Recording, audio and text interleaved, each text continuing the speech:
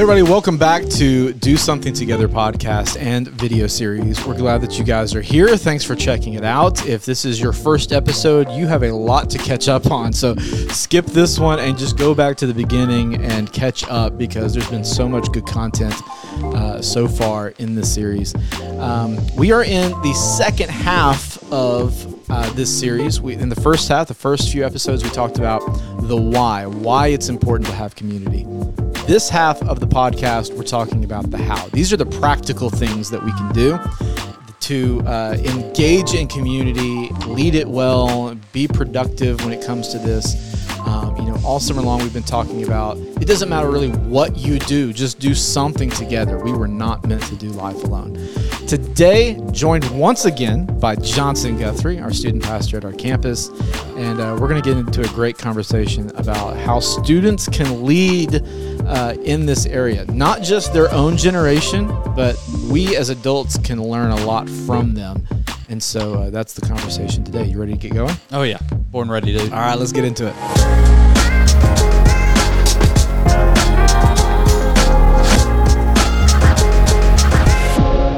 Okay, well, welcome in once again.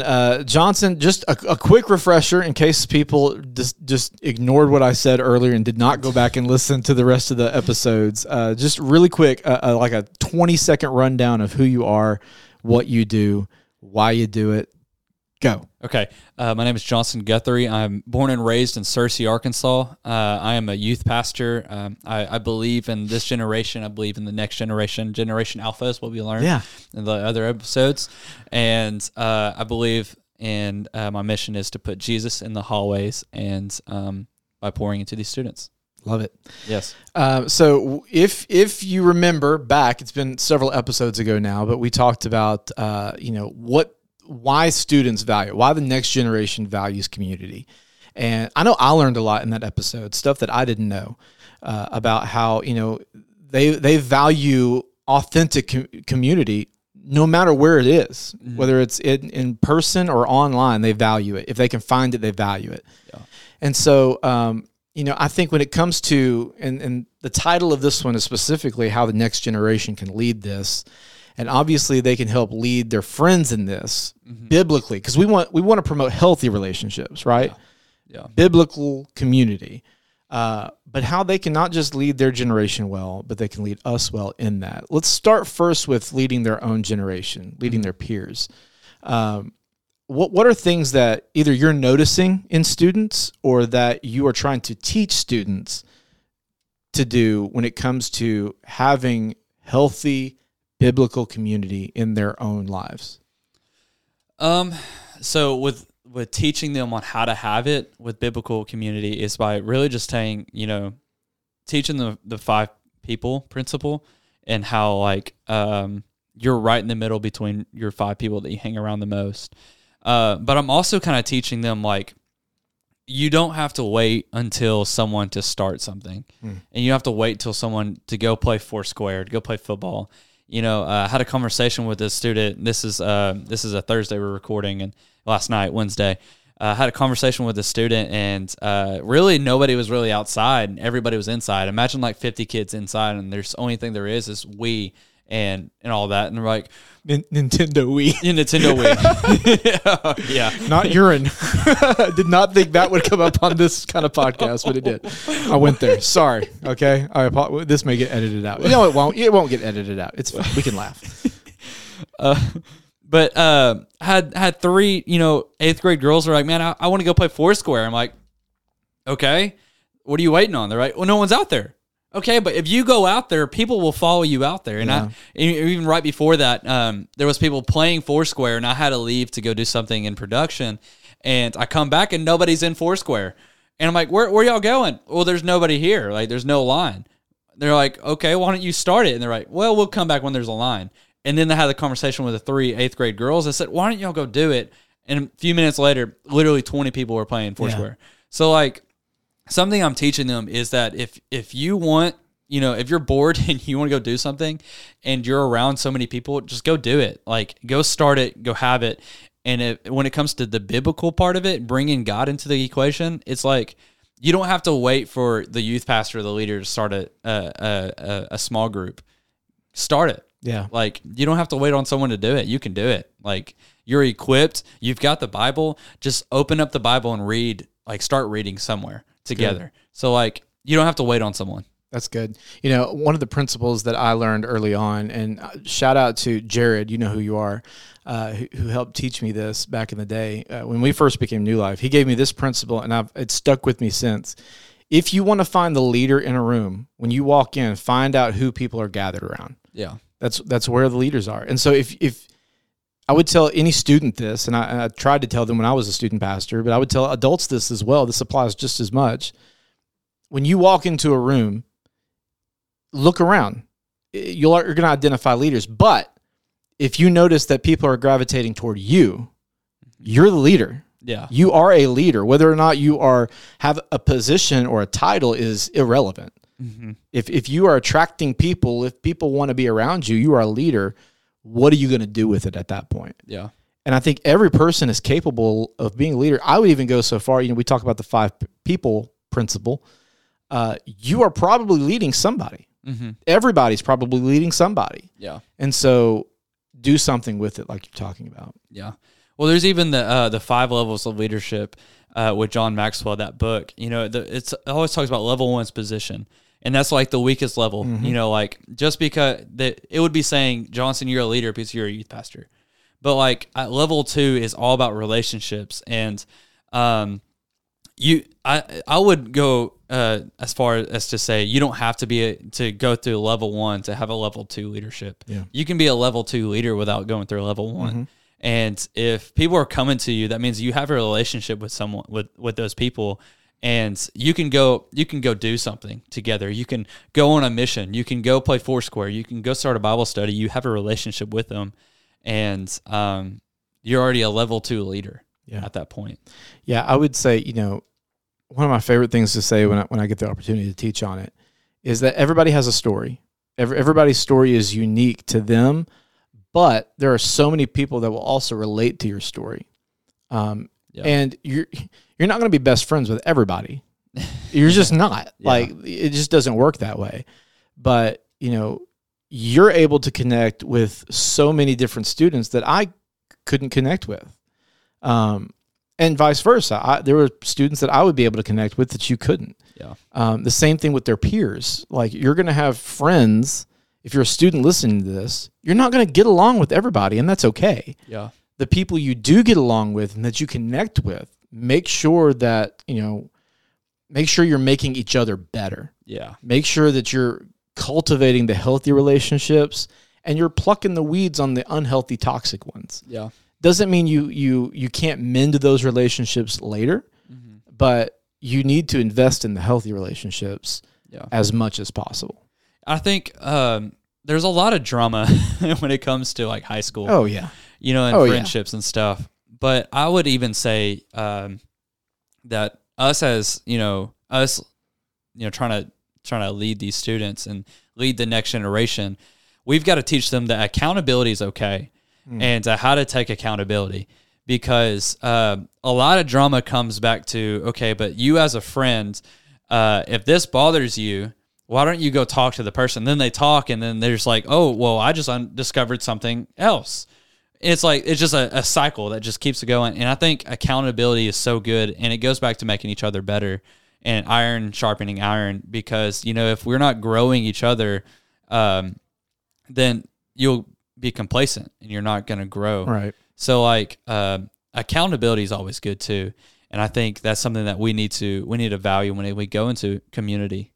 Yeah. You mentioned iron sharpening iron, when you do sharpen, if you've ever sharpened a knife, you might notice this. When you do that, there are pieces that are coming off of that old blade. And it's literally the only way to sharpen it is to remove the little spurs and bits off of it. You are literally destroying things. You're stretching. It may be painful. There's a reason it makes that sound that's terrible. And I think sometimes we fear doing that in our relationships because it's uncomfortable. Yeah. But real accountability is often uncomfortable. Yeah. people would say all the time, when I have a relationship with Jesus, when I became a Christian, I thought things would be easier. Not necessarily. Usually it's the opposite. It becomes harder. Yeah. There's a reason it talks about that the road is narrow. Like Jesus was sometimes abrasive in what he said. He was controversial in a lot of ways. And so real authenticity, like we talked about the last time we talked, and then accountability is often abrasive. Yeah. And that's why you sharpen each other, is because you can be authentic enough to be accountable and say, hey, you're not doing this right, or I see this in you. It can't all be negative, though. No. Really important. Yeah, no, you got to have some relationship equity there. Exactly. But it is important not just to surround yourself with yes men. Have people who will hold you accountable and tell you when you're messing up. Yeah. Let's shift now from peer to peer to how I really do believe this, how the next generation can lead us as adults. What can they show us? What can we, as well, you're still young, but what look at me, okay, as a mid to late 30s, and there are people that are older that are listening to this. What can these students do that we can learn from? What is it that they're doing so well? I know one right off the bat, but I want to hear from you first if you got something. I think one that they do so well is going to find their friends and then also bringing the friends. And but I think a way that we can really lead up is by not being afraid to go have conversations with strangers. And I'm terrible at that. I am terrible at that. Well, I mean, I think everybody's really timid to do that, and I would consider myself good at it, but I get timid to do it. Sometimes I want to hide in the shadows and just not go do it. But I think whenever we get uncomfortable and go talk to people, and even though it's awkward and it's awkward conversation, it's small talk, like it doesn't matter. It's really showing that no matter what, I'm going to go reach out and going to go start something. Yeah. So just leading by doing. Yeah. Kind of like what we're talking about all summer long, is just doing something. Yeah. With somebody. Yeah. One thing I had noted here was about interactions and how students blows me away how much they're on their phones. I know we did a series, my last year as a student pastor, we did a series on social media and technology. Yeah. And it blew me away that they're on their phones like 7+ hours a day. Oh, dude, I've seen 18. That's just ridiculous to me. I feel like I'm on my phone a lot, and it's like 3.5 hours. Yeah. So I can't imagine being on it that much. But one thing I do know they do is they do a great job of making those touch points. They'll communicate with people. They'll check in. They'll do that. Yeah. Text messaging, it says this is from the Pew Research Center. 55% of teens spend time every day texting with friends. Over half of all students are spending some time every day texting a friend. Yeah. And now sometimes it may be that same friend, but I've seen so many of them that they'll just say, I hadn't thought about that person in a while, just text them. Or they'll see their post online or some video that they're in, and they'll comment, and they're very interactive. Whereas I think this is just a shot to the older generations. We tend to be voyeurs. You get to be, there's a lot of, boomers out there that will start Facebook wars in the comment sections on YouTube videos and all that kind of stuff. But a lot of Xers and millennials, we just we'll scroll online, but we're not going to like anything. We're not going to comment. We're not going to check in. We're not going to DM. We're not going to share stuff. We're just there to consume, where it feels like the next generation does a really good job of creating community. Yeah. And, we talked the last time we had a conversation about how it's cross-platform, and it seems like they're consistent in that, and it's something I think we can learn from. Yeah. I think I agree with you with really, they do really good at reposting. And like if something cool happens on our youth night, a lot of them will video it and post it to their stories. And I think where one goes, two or three go. And if they're going to youth and they're like, this is awesome, this is fun, we're jumping around to I Thank God, and it brings two or three more students every single week because of the community they're building online. And I think, like you said, they're really good at building community, like naturally. Yeah. And I don't even think they know it, but they're just good at it. Yeah. They have no idea that they're doing it. Yeah. And I think that's why we can learn from that. And I think we can apply it into our own ways. You may not be online. You may not have a great social media presence. You may not even have social media, but I think that principle can apply. It's just a principle of sharing what you're going through. Again, we go back to that word authenticity, but that's what I'm noticing is how can they lead this? They're leading it by showing us that more people want to be invested than we give credit for. Yeah. More people want to be connected with us, and we don't need to be on an island with it. Yeah. Do you think, I wrote this down, do you think COVID had anything to do with that? Because, you graduated in 2020. Like, your whole adult life has been post-COVID. Mm-hmm. These kids, they were, I'm thinking about some of the kids in your youth group. You've got these 13-year-olds, 14-year-olds that were in elementary school during COVID. Mm-hmm. So their entire teenage life right now is post-COVID. And so an online generation moved even more online. Yeah, it feels like. But yet they often crave relationship as well. Yeah. I think, when we talk about the cross-platform, I don't know if COVID had anything to do with that happening, like bullying, because I think that's been around for a while, ever since online gaming has been a thing, and any social media platform has been a thing. I think that's when it started. But when it started, I think COVID helped push the envelope with it growing so much that we're everybody does it, But I do think because of what COVID did, putting us in the house with only talking to people online and never seeing them really face to face, I think it did show them how valuable it is to be in community. Because, I hear a lot of the students just talk about how they were so depressed during that time and how they're just so sad and they had nothing. They had no community, that makes sense. Only community they had was online. Yeah. But you got to have both, and you can't just have online community with no in-person community or you'll feel lonely. And I think they realized, I need to find friends. I need a community. And so they're telling their parents hey, I need a community. And there's a lot of students I talk to, and there are a lot of parents I talk to. They're they're not going to go to church if their student does not connect. Yeah, it's true. So, I had a student last night. I talked to the mom about a week ago, and she said, we're starting to transition to another church, but there's no youth group, and there's not a lot of young people, and our student really wants to connect in a community. And so I'm calling to really check in on New Life's community and what's going on. I said, yeah, we'd love to have her. And, and she said she loved it. Yeah. Because there's a community. Yeah. So that's good. The last area I want to talk about, because we've talked about how they can lead their peers. We've talked about how they can lead people older than them. Let's talk about the opposite way. How can this generation lead the kid lifers, those 412 kids, even the little life kids, the kids who are younger than they are? I've always noticed this, and I've always said it, but every generation's always going to look at the next generation ahead of them and see what they're doing, and they're going to look at their wins and their mistakes and learn from it.